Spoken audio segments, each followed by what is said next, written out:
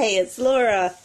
I'm here for Horse Lovers Only. I think I got a bit overexcited there and maybe yelled into the microphone by accident. Sorry about that. I'm kind of trying to learn what the level of talking normally but talking clearly into the microphone is. So, I am going to talk a little bit about Maddie Lion. And she is the first foal from Lucy that was born while Lucy was with us. And she was born knowing how to pace. Lucy's a standard bred horse, harness racing horse, and Maddie came out and she would pace around in the paddock and already kind of seemed to know what she was doing. And so because we were on such a small area, we'd gotten a little track put in across one of the neighbours' yards. They never used their backyard, so they were fine with that. And so we had this track that we'd work Eki on, because we had Eki at that point, because Mum had decided she wanted to get back into driving. And so she got Eki as a getting her licence again for harness racing horse. And so she'd drive him round on the track, and Maddie actually, as a foal, would line herself up behind the cart and come running around behind or beside us as Mum or I worked Eki. So that was pretty awesome. Took me ages to get me into the cart, but I did end up driving for a bit, and it is pretty thrilling, actually. I never drove in a race. I just drove for training them, but yeah, it's the wind rushing through your hair and cart sliding around the corner because it was such a small track with a tight corner at the top. It's pretty exciting. But yeah, Maddie came out born she was just this is what I do. This is what I'm made for. And it's quite interesting because you get some horses where they're like, oh, I don't really want to. I don't really want to be a racehorse, or I don't really want to jump jumps.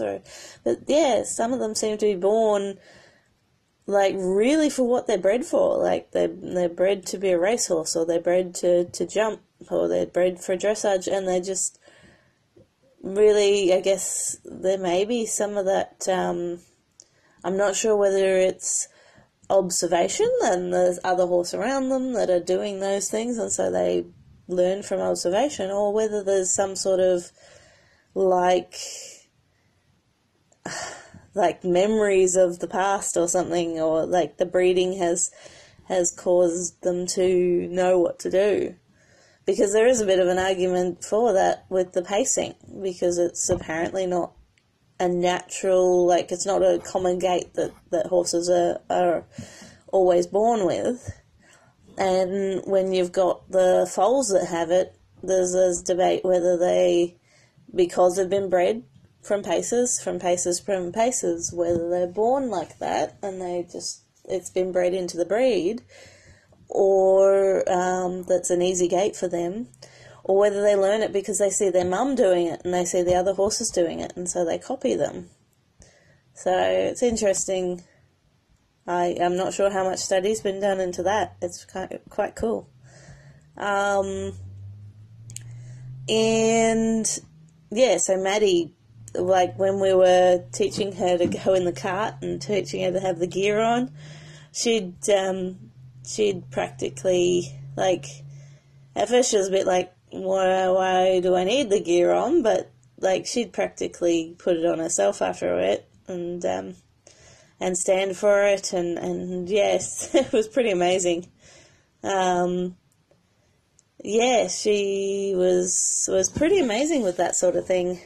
An unfortunate thing that happened with her was she got burnt out fairly young.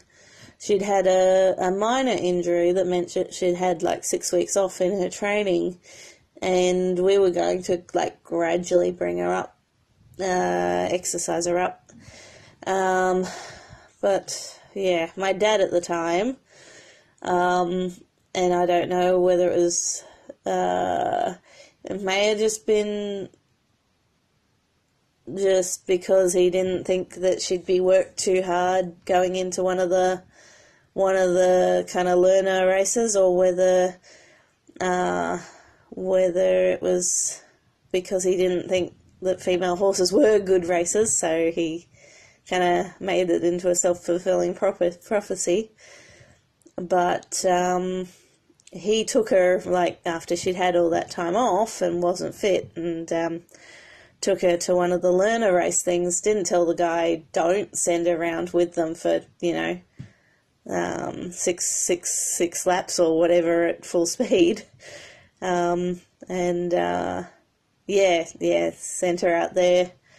Sent her out there, and they ran her, and yeah, she won, and he was all like, hey, she came in first with that, and it's like, she wasn't ready for that level of, yeah, she did what they asked, and the next day she had blown up like a balloon. It was pretty horrible. She couldn't even bend her neck. We were away, like, he did this, like, that's why I do wonder if it was a bit of a malicious thing, because Mum was away for work and I'd gone away for the week to visit with her, and it's in that time that, yeah, I don't know, he could have been just trying to be helpful, like, we're away and, I'll take this horse to go get worked and stuff and make progress, or it could have been a, how dare you guys leave, and not be here to pay attention to me sort of thing. I'll punish you for leaving so that you don't feel like you can leave without worrying that I'm going to do something awful. So yeah, I don't know which one of those it was. It felt a lot like the second. A bit of a kind of manipulative maliciousness. But yeah, that did lower my enthusiasm with horses a lot. Like, I don't think it had quite the... I think it was supposed to make me feel like I had to be around all the time to make sure I took care of them, but instead it was like, well, I better not get attached to them. I better not like them too much. So yeah, that was really disappointing, because my uncle called me and told me that, yeah, she just, all her legs are swollen up and she couldn't eat because she couldn't bend her neck, like she couldn't lean down to eat. Like, it completely cooked her. She was cooked. I had, got my uncle to like, he would hold the feed up for her to eat, and I came back as soon as I could. I think it was still a day or two. And yeah, used a lot of lavender tea on her, which seemed to help with the bruising. And yes, so after that, unfortunately, she was very cranky, very, very cranky, I guess because she was in pain, and yeah, could never race her after that. Like, we've had her in the cart a few times, but you couldn't run her fast without her just kind of being like, nah, this hurts too much. So, unfortunately, that put paid to her racing career. Pretty disappointing. And then we kept her, and once she was, like, we kind of didn't feel like we could send her on, because she got quite nasty after that. She got quite cranky at people, which isn't really a surprise. She couldn't do what she just naturally had wanted to race. Like, she'd been running around after Eki, pretending to be a racehorse from a baby, and then that happened. So yeah, no more racing for Maddie. But once she was a bit older and she stopped being sore, we did try a lot of things to help with that. but yeah, now that she's full grown and whatever she is, I've lost track of how old all these horses are. Like, she's at least, she must be at least, I don't know, maybe 9, maybe 10.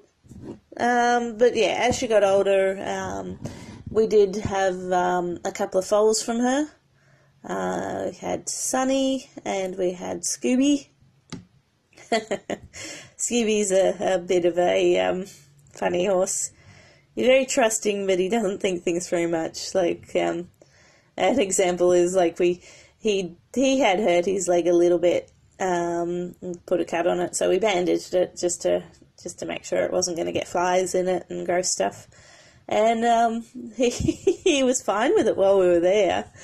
But then when we left and he realised, hey, this is still stuck to my leg, he had a bit of a freak out. Like, didn't hurt himself or anything, but was just like, oh my god, there's something stuck to my leg. And it's like, dude, it was there. So after that, we tried to, like, you'd put something on him, you'd shake it around and be like, yeah, see, this is on you. It's not just, it's not just going to leave when we do. It's still there. Ah, dear. So yeah, and Sunny's a gorgeous girl. She's a gorgeous girl. She's one of my favourites. But yeah, our enthusiasm for racing has gone down a hill a bit. I had some falls and stuff out of the carts. Might talk about another time. And just, my dad passed away and a few things like that happened that just kind of took the enthusiasm level a bit out. So Mum's mainly been riding them, teaching them ridden stuff, and that's quite, I actually suspect she enjoys that more sometimes. Though I suppose it doesn't have the high speed thrill of racing. Alright, well, I think that's enough for an episode. Actually, I wanted to give a little horse fact, because I found a site with all horse facts on it that are kind of cool. So, what do we got? I want to share. A horse's teeth take up a larger amount of space in their head than their brain, and that's apparently from Live Science. But I found the facts on doubledtrailers.com. So they've got a 45 random, amazing, bizarre horse facts. I don't know how random and amazing and bizarre they are, but I just thought they were interesting. So, keep safe, have fun with your horses.